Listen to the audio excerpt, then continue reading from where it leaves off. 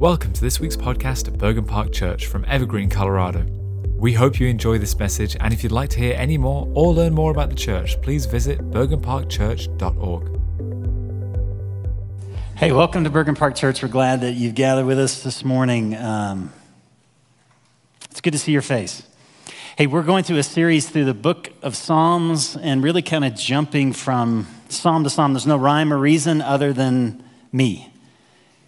Just kind of excited about a different psalm. And this Sunday we're going to be in Psalm 1, which one of my favorite psalms, one of the first psalms I ever memorized, I think outside of Psalm 23. I don't know if you ever memorized Psalm 23, you just hear it so much. Lord is my shepherd, I shall not be in. And you only know it in the King James. I don't know if that's true for you. If you haven't grown up in church, I'm speaking Greek, but if you've grown up in the church, it's like the King James, Psalm 23, you just know it. Watching Little House on the Prairie growing up, I can admit that. My mother would always watch that show, and so Psalm 23 was there all the time. But anyway, Psalm 1 is the introduction to the Psalms, which means it's the outline for how we engage the Psalms. Now, the word psalm means song. So the Psalms are intended to be sung, and in fact, they were sung by God's people, both the early church and God's people in the Old Testament. They would take these songs and they would sing them together. And the reason they would do this is when you go through the Psalms, you discover it's diverse. Now, our worship today tends to be happy because we want to be happy. Americans want to be happy, happy, happy, joy, joy, happy, happy, joy, joy. That's a lot of our music today, and there's nothing wrong with that. But when you get into the Psalms, what it does is it represents life. My life is not happy, happy, joy, joy, happy, happy, joy, joy. I'm sorry. I love God, but that's just not reality. I'm sad sometimes. I'm angry sometimes. Sometimes my heart is filled with vengeance and judgment. I just want to open it up, not on you, but I need to open it up on God so I don't open it up on you. And those Psalms all exist. And the reason people sang these songs was so that when they were in that situation, they knew how to pray. Do you ever find yourself in a place you don't know how to pray? Absolutely. Start reading the Psalms. Now, I want to take you first to Philippians 3. And I want to suggest to you that Paul knew how to meditate. And he said, I want to know Christ. I want to know Christ and the power of his resurrection, the fellowship of sharing in his suffering, becoming like him in his death. So somehow to obtain to the resurrection from the dead. And then he says, not that I've already obtained all this or have already been made perfect, but one thing I do, forgetting what is behind and then straining towards what is ahead, I press on towards the goal to win the prize for which God has called me heavenward in Christ Jesus. I don't think Paul just arrived at that moment. I think that is the result of his walk with God, and he's meditating and he's asking the question, what do I really want? Have you ever asked that of yourself? You're frustrated. What do I really want? And Paul, as he's living life, says, I've experienced Christ. I've known God. I want more of that. And as I'm looking at my life, I'm realizing there's some things that need to change. And so he starts meditating it out. One thing I do, right? I got to forget what's behind. I got to forget the lies, and for me, I got to forget all the stupid things I've done because that doesn't define me anymore. And then I want to direct my life, and I want to strain. I want to aim towards the goal. What's the goal? I want to know Christ. And that word is a meditation for Paul, and it defined his life, and it defined what he wanted to know about God, and it's really a reflection of what we need to do, and it's a reflection of Psalm 1. Because Psalm 1 is a meditation.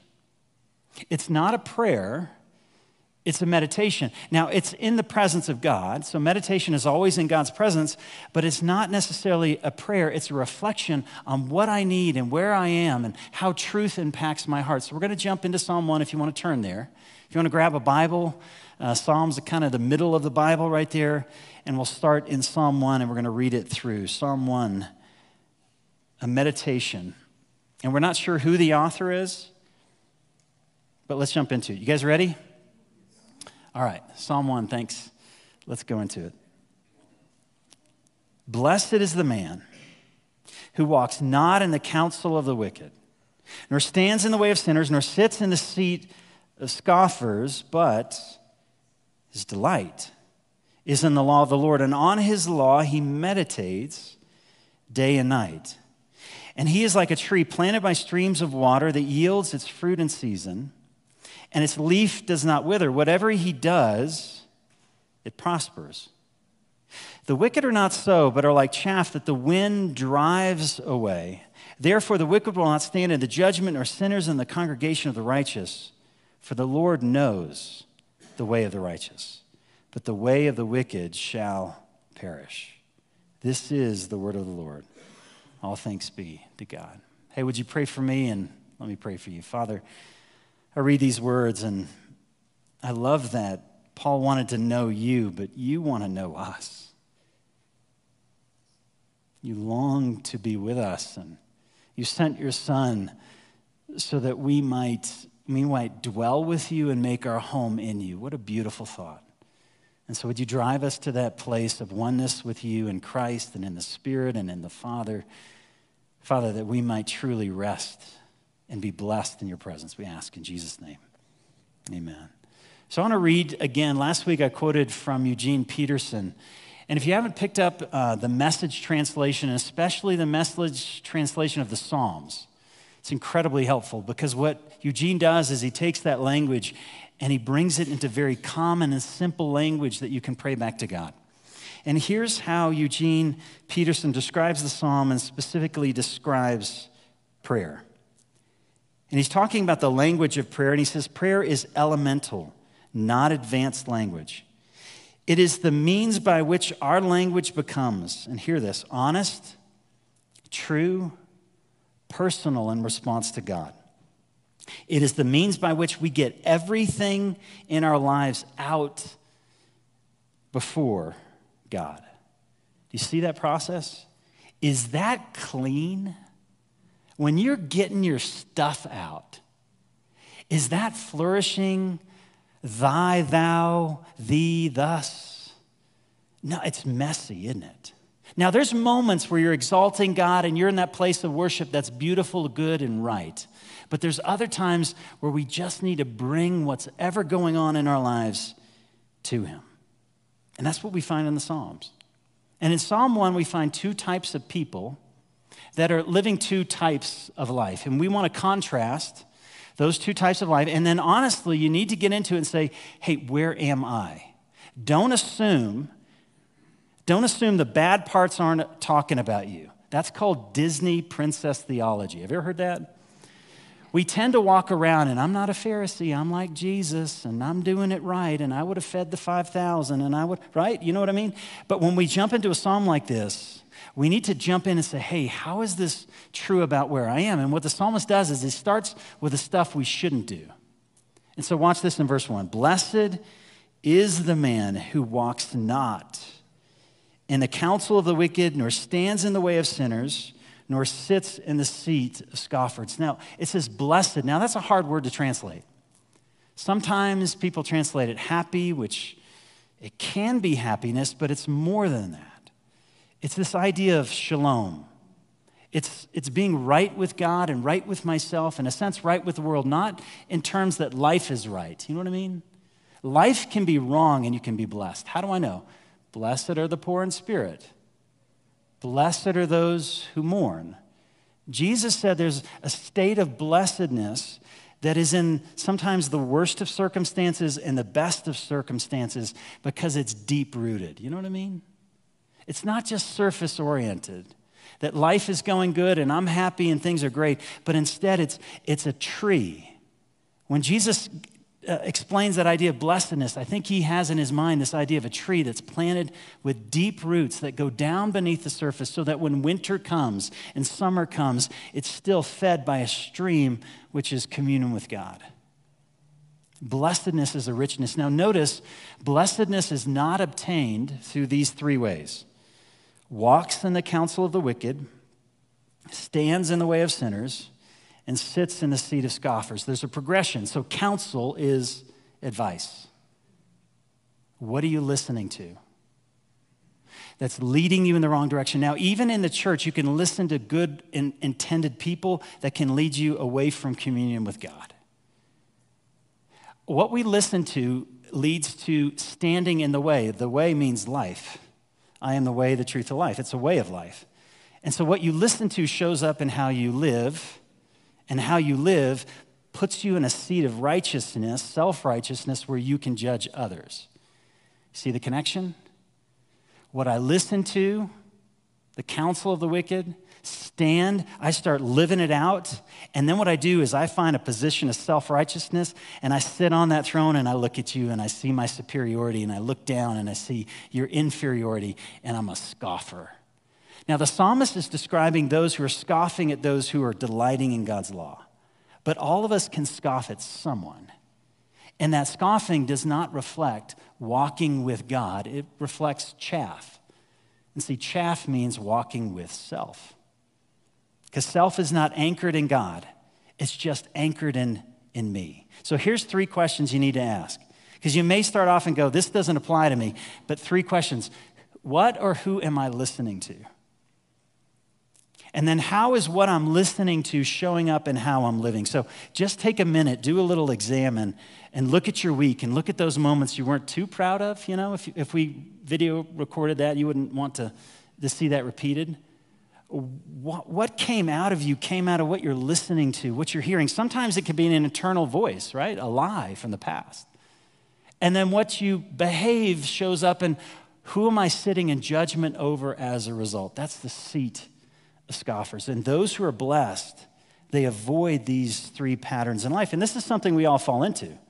And so I have to ask myself as I'm looking at this, where am I in that reality? What advice am I listening to? What behavior is showing up? And then where am I standing in judgment in a way that God has not given me that authority? So that's, first of all, what we should not do. And then he goes on and describes, okay, what should we do? Instead of that, blessed is the man who does not, but his delight is in the law. Now, that word law can trip you up, right? It's not a pretty word. So sometimes you can insert teaching. His delight is in the instruction. Think of Jesus on the Sermon on the Mount. His delight is in the teaching of the Lord. And on his law, he meditates day and night. So meditation is not Eastern meditation. Eastern meditation, as far as I know, it's emptying the mind. I don't know how they do that.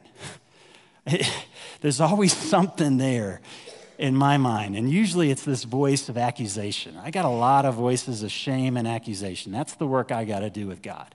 And this voice comes up. But see, meditation in the Christian life is not the emptying of the mind, it's the filling of the mind with the thoughts of God. And meditation is a bridge. So on the one hand, you're reading scripture and then you're praying. How do you go from word to prayer? Well, the bridge, imagine it, is called meditation. Meditation is taking the truth of God and wrestling it down into the heart to the point that it becomes a reality. It becomes a taste and see. It becomes an expression. It becomes alive in the heart. That a concept becomes reality. In some ways, meditation is self-talk. It's something you do all the time. You do something stupid, you start having a conversation with yourself. Somebody hurts you, you start having a conversation with yourself. Well, you see that throughout the Psalms. We do it all the time because it's something that we need to do, but in terms of God. And so Psalm 103, the psalmist does some self-talk, and listen to how and who he's talking to. He said, "Bless the Lord, O my soul. And all that is within me, bless his holy name. Bless the Lord, O my soul, and forget not all his benefits." Who's he talking to? Is he talking to God? He's in the presence of God, but he's looking inside saying, Jason, man, you need to start exalting him. You got to get your heart off this junk. You've forgotten his benefits. Now, it doesn't mean you've forgotten his benefits up here, right? I know he forgives me. I know he loves me, but right now I don't believe any of that. I believe it's garbage. And I need to start talking to my soul. I need to shepherd myself. Do you understand what that means? You know, we're supposed to love our neighbor as ourselves, which means we have to love ourselves. And there's times where you need to shepherd your soul and you need to start talking to yourself, hey, listen, remember his benefits. And so what does the psalmist do? He starts listing off the benefits. What are the benefits of knowing God? Who forgives all your iniquities, who heals your diseases, who redeems your life from the pit, who crowns you with steadfast love and mercy, who satisfies you with good, that your youth is renewed like eagle's wings. I'm not feeling it, but I'm telling my heart about it. It's self-talk. That's meditation. Meditation is both deeply rational, you're speaking truth, but it's incredibly spiritual and emotional. So Psalm 42, we see David in Psalm 42 is actually arguing with his heart. And in Psalm 42, he's in a time of great distress and difficulty. He's going through hardships, doesn't know what tomorrow's going to bring. And listen to what he says. He asks himself a question, why are you downcast? It's not a bad question to ask. Oh, my soul, why are you in turmoil within me? And I imagine he's got a journal or something and he's writing it out. Here's what's going on. And then look, he's now talking to his heart. Put your hope in God. Hey, Jason, I don't know where your hope is right now. But what you're listening to is showing up in your life and you're sitting in a seat, probably over yourself of judgment. It's not working. So instead, what would it look like right now just to hope in God? For I'll again praise him. I'm not praising him now. I'm ticked. My salvation and my God. You see what he's doing? David is talking to his heart and he's bringing the truth of who God is into the reality of his life. So it's deeply rational, but it's also deeply experiential. So Psalm 27, verse 4. It's deeply mystical. David says, one thing I ask of the Lord, this is what I seek, that I may dwell in the house of the Lord all the days of my life. And then notice he says, I just want to gaze on the beauty of the Lord. Is that intellectual? Now that's experiential. God, I want to look at you. I want to be with you. I want to know you, and I want to be known by you. That's meditation. Meditation takes us to that place where we speak the truth of God to our soul. Now, I want to share with you just a way of doing that, because we can talk about it all we want. Hey, that sounds great. How do we do it? Now, one of the most popular ways of reading the Bible today, you find it all over the place, is this acronym called BREAD. Have you heard it? And BREAD is a 5-part way. It's based on Lectio Divina of really getting into Scripture. And it starts with B. The first thing is just be still. My heart is a raging river. You know, one of the first practices I have when I get up in the morning, it comes from this guy. He wrote a book about 8 habits, and I've only picked up one. I'm getting there. It's a good book. Is don't pick up your phone, kneel, the first thing you get out of bed. Don't pick up your phone, kneel. And I pray, Lord, have mercy, Christ, have mercy. Because when you come to the Scripture, you got to stop the voices. You got to shut it out. Kevin Costner, remember in that movie where he's a pitcher? Clear the mechanism. Am I speaking to anyone? Clear, okay, thank you. Clear the, I always think of that. I'm like, all the crowd's yelling and it's like, and it gets real still. Because our heart is like a raging river. And when you throw the rock of Scripture into a raging river, do you see its effects? Heck no. You don't see any ripples in a raging river. I mean, you don't even see the splash. But when the river and the lake is calm and you throw that rock, you start to see the effects and the impact of that word. The first thing we got to do is just be still. Take a deep breath. What am I feeling? I'm a little tired. My back hurts. I'm a little achy. And just be present, because if you're not present with yourself, how in the world are you going to be present with God? So be still.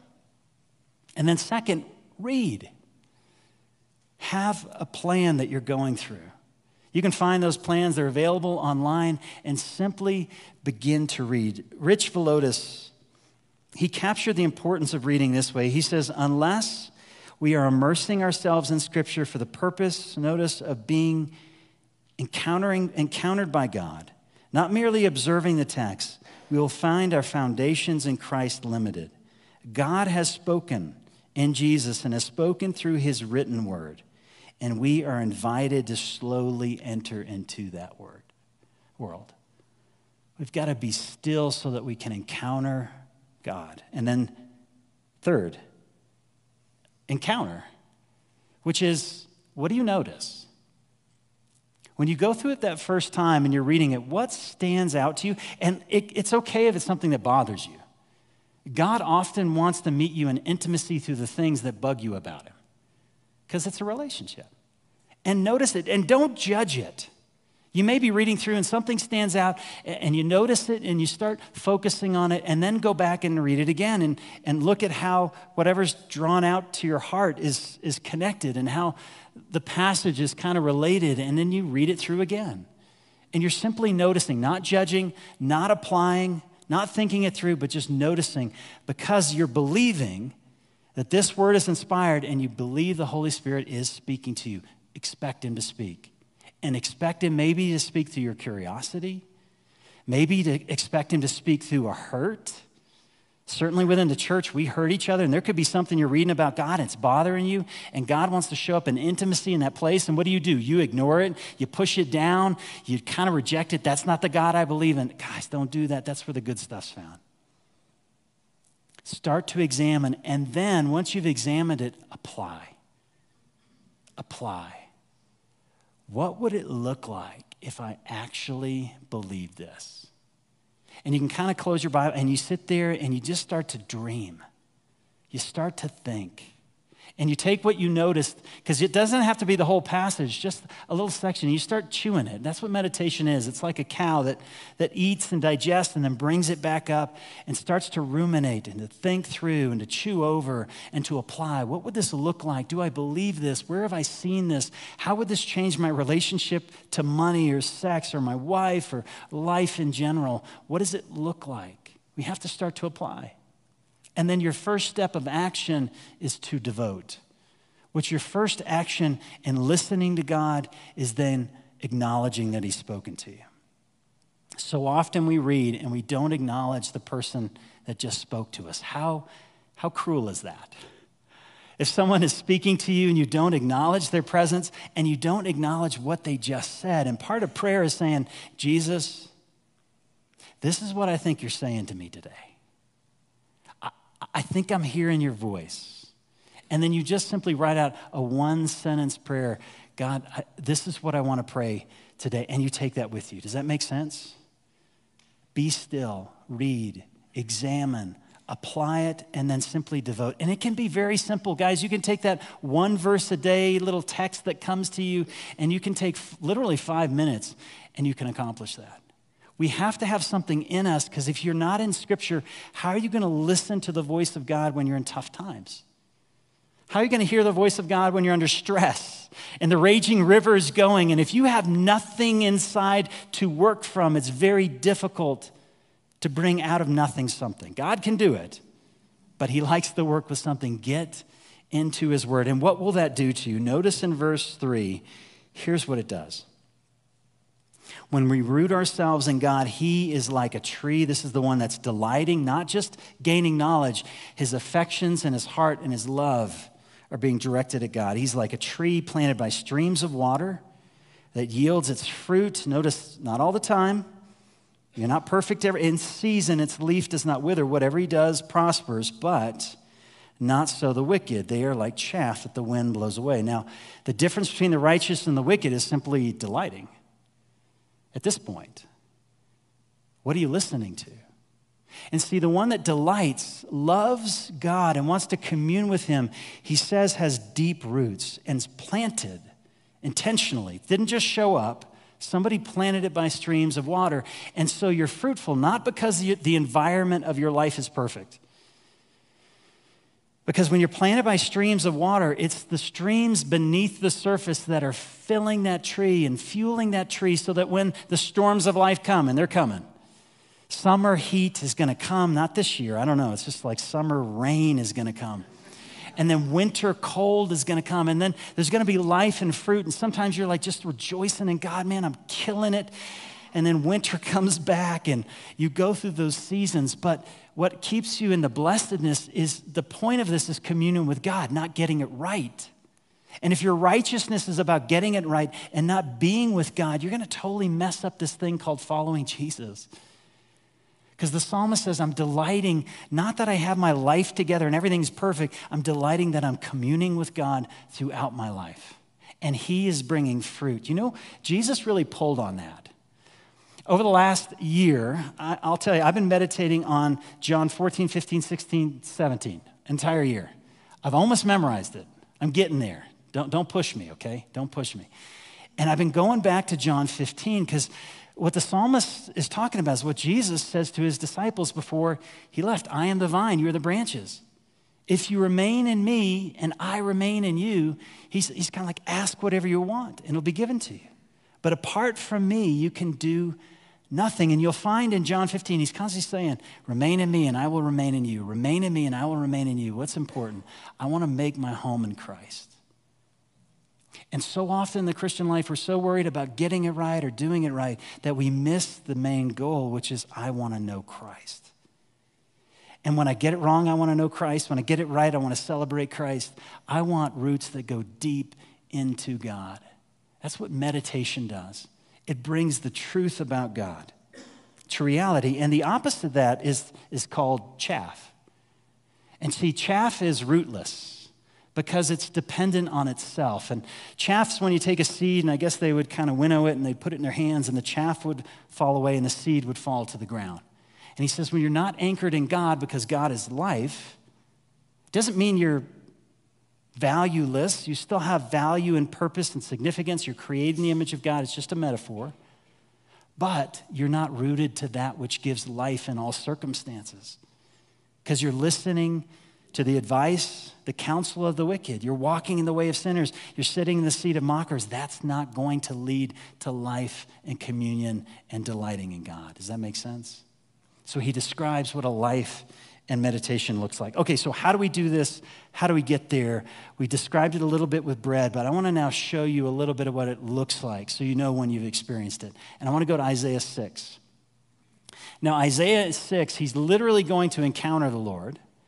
But I think we can see an image of what meditation looks like when it happens with the Holy Spirit in God's presence. So in Isaiah 6, Isaiah's in the temple of God. He's worshiping, and God shows up. And he experiences something he knows, but it becomes alive to him in a brand new way. That's meditation. So watch what happens. Isaiah 6, verse 5. He's in the presence of God, and he goes, oh my gosh, you are holy. Woe to me, for I am lost. From a man of unclean lips, and I dwell in a people of unclean lips. And my eyes have seen the King, the Lord of hosts. That literally the holiness of God became an experience. It became a reality. Now, if you went to Isaiah and said, Isaiah, do you know about the holiness of God? He'd be like, absolutely. Let me tell you. I'll give you a dissertation, a little sermon here. But in this meditation, he's experiencing the holiness of God. He's starting to see the implications of the holiness of God, and this truth of God's now becoming like a fire. It's a reality in his life, and his eyes are now awakened to something that he knew, but he wasn't living out of. Now, Jesus was the master of this because most of Jesus' sermons were plagiarized. I know, I saw some heads turn up, and it's okay because it was plagiarized from the Old Testament. But you know, most of what he taught was simply a meditation on what was already there. Sermon on the Mount. Sermon on the Mount is a meditation on the 10 Commandments. It wasn't like he wrote this brand new sermon. He's like, guys, this is what God meant from the beginning. And he'll often say, you've heard it said, right? But I say to you, you've heard it said. Where did you hear it? You heard it in the Old Testament. But I'm telling you, this is the implication God meant for then, and I'm just bringing it to life now. Where did Jesus get it? He meditated on the Word of God. The Holy Spirit brought truth to his life, and he sees what God desires for us. So, for example, Matthew chapter 5, verse 21, which is a quote from Exodus 20, verse 13. You've heard it said to those of old, the Old Testament, you shall not murder, and whoever murders will be liable to judgment. But I say to you, that everyone who is angry with his brother is liable to judgment. Where did he get that? By thinking out the implications. Why doesn't God want me to murder? Because Genesis 1, God created us in the image of God with value and dignity. And when I hate a human being, there's a sense in which I'm actually hating God. Do you know James says that when you slander someone made in the image of God, you're slandering God? That kind of puts new meaning on our words. And Jesus is saying the implication of not murdering is loving. And who do I want to murder? Come on now. Who do you want to murder? Somebody I hate. What's the implication? Love your enemies. Pray for those. What is he doing? He's just meditating. He's noticing. He's thinking it out. What would it look like, not just simply not to murder? What would it look like to love, and who do I not want to love? And then you know where he goes at the end of that? God is merciful. God, you let the rain shine on the wicked and the righteous. You let the sun shine and the rain fall on all of us. Who am I not to offer mercy even to my enemy? Jesus is taking the truth. And then do not commit adultery, right? That's verse 27. You've heard it said, do not commit adultery. But what do I say to you? Anyone that looks at a woman lustfully has already committed adultery in your heart. Don't use each other. And that can apply to more than just lust. Don't see somebody as an object to fulfill a desire. That's a human being created in the image of God. And so he sees the covenant of marriage, the need to commit to one another, to make promises to each other regardless of how the other person responds. And Jesus exemplifies that he is faithful to us. When we are unfaithful to him, he becomes the true bridegroom, the true bride, the true groom that loves his spouse, even though as the church we are, can we say we're a little wicked and can I say whorish at times, chasing after other gods?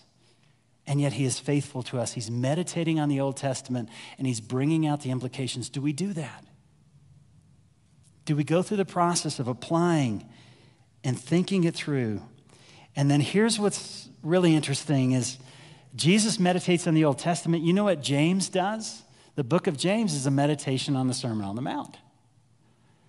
And so when you go through the book of James, he's just taking everything that Jesus taught and then he's applying it to people in his day. And that's what we need to do. When we come to the Word, what does it look like to follow Jesus? So often in the church today, can I warn you about something? Don't proof text. What we want is a validation for what I'm doing and what I believe in. Now, that's important to understand Scripture, but what we do is we go to the Bible and so we grab onto it, see, now I can act this way, or I can do this, or I can believe this because I got this verse. That's not how Scripture works.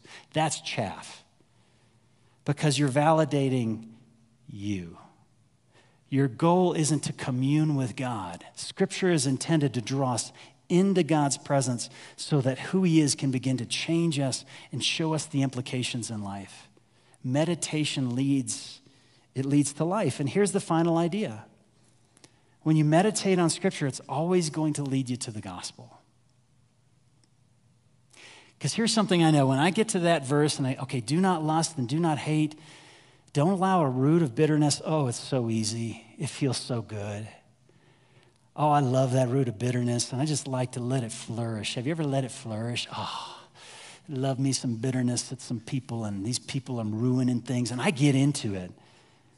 I do. I just kind of get into it, and then I start looking at it, and he's saying, love, God, I can't do that. I can't do it. I'm mad, God. I'm angry that this person's done. You're going to ask me to love them? How dare you ask? You know that's called a psalm. That's what the psalmists are doing. See, we do it to others. You got to start doing that to God.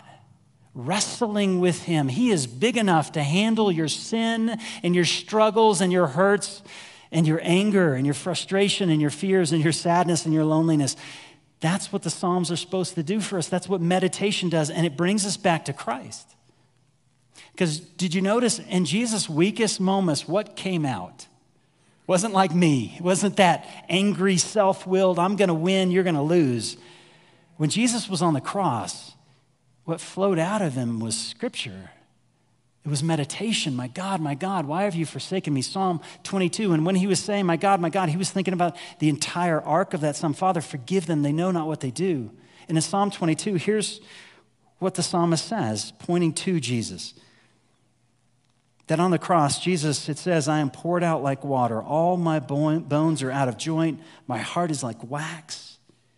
It's melted within my breast.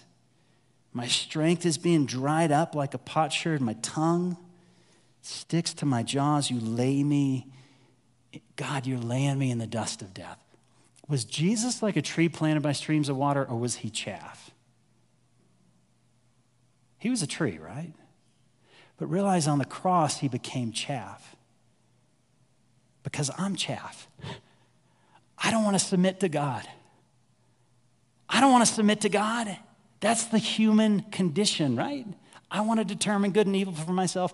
I want to determine what the good life is. I want to tell you, God, how I do sex. And I want to tell you how I do politics and money. And I want to be superior. And I want to be at the center of all things. And I want to be in control. That's chaff. It's weightless. It's anchoredless. And see, what Jesus did is he took our nature, our chaff on himself. Why? So that we could look at his love.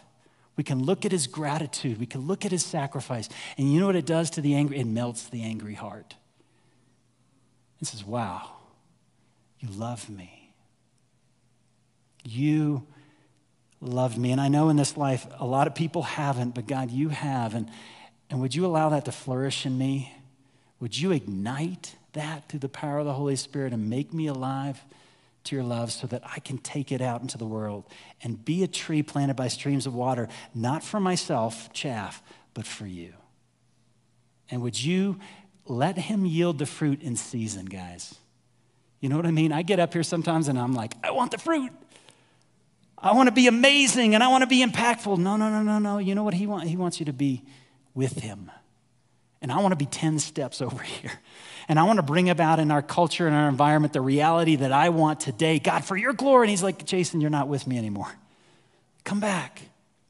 And sometimes, we talked about this, we got to slow down to catch up to God. And if we're not meditating, we're not slowing down, that we're at the pace of the Spirit of God in our life. I don't know what God's stirring in you as we go through this psalm, but we're going to share communion together in response.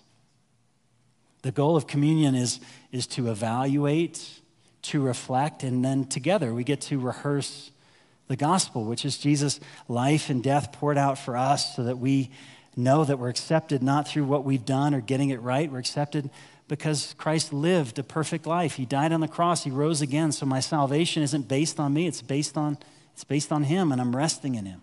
And if you didn't grab the elements when you came in, you're in good company. A lot of us didn't, and I didn't.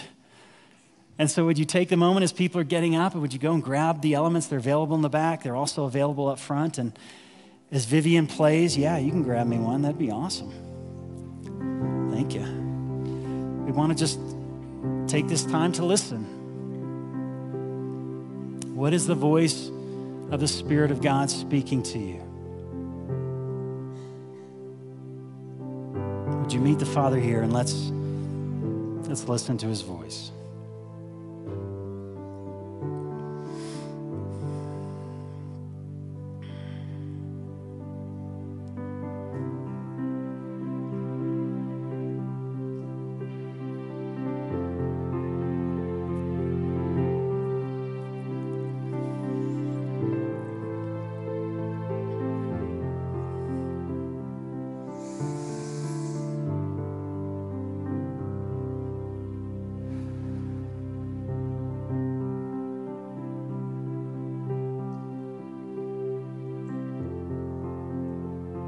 Father, I thank you that you who knew no sin,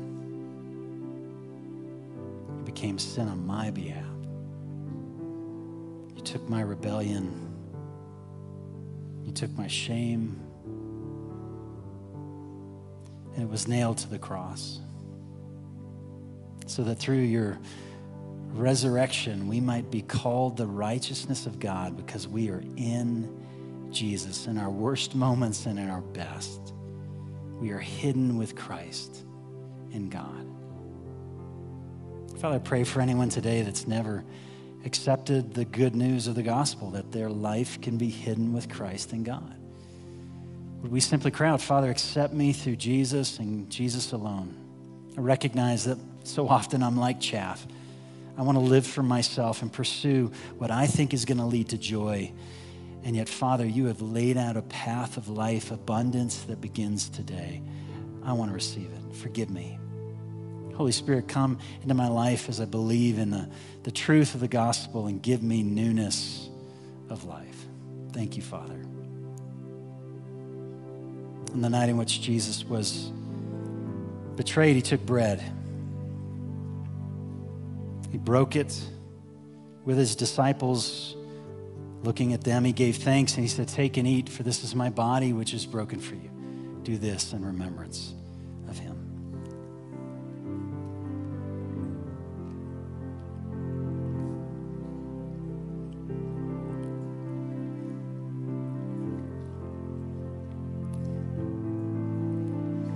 And then in the same way, after supper, he took a cup. So this cup, it represents the new covenant, the relationship established in his blood. As often as you eat this bread and drink this cup, you proclaim the Lord's death until he returns.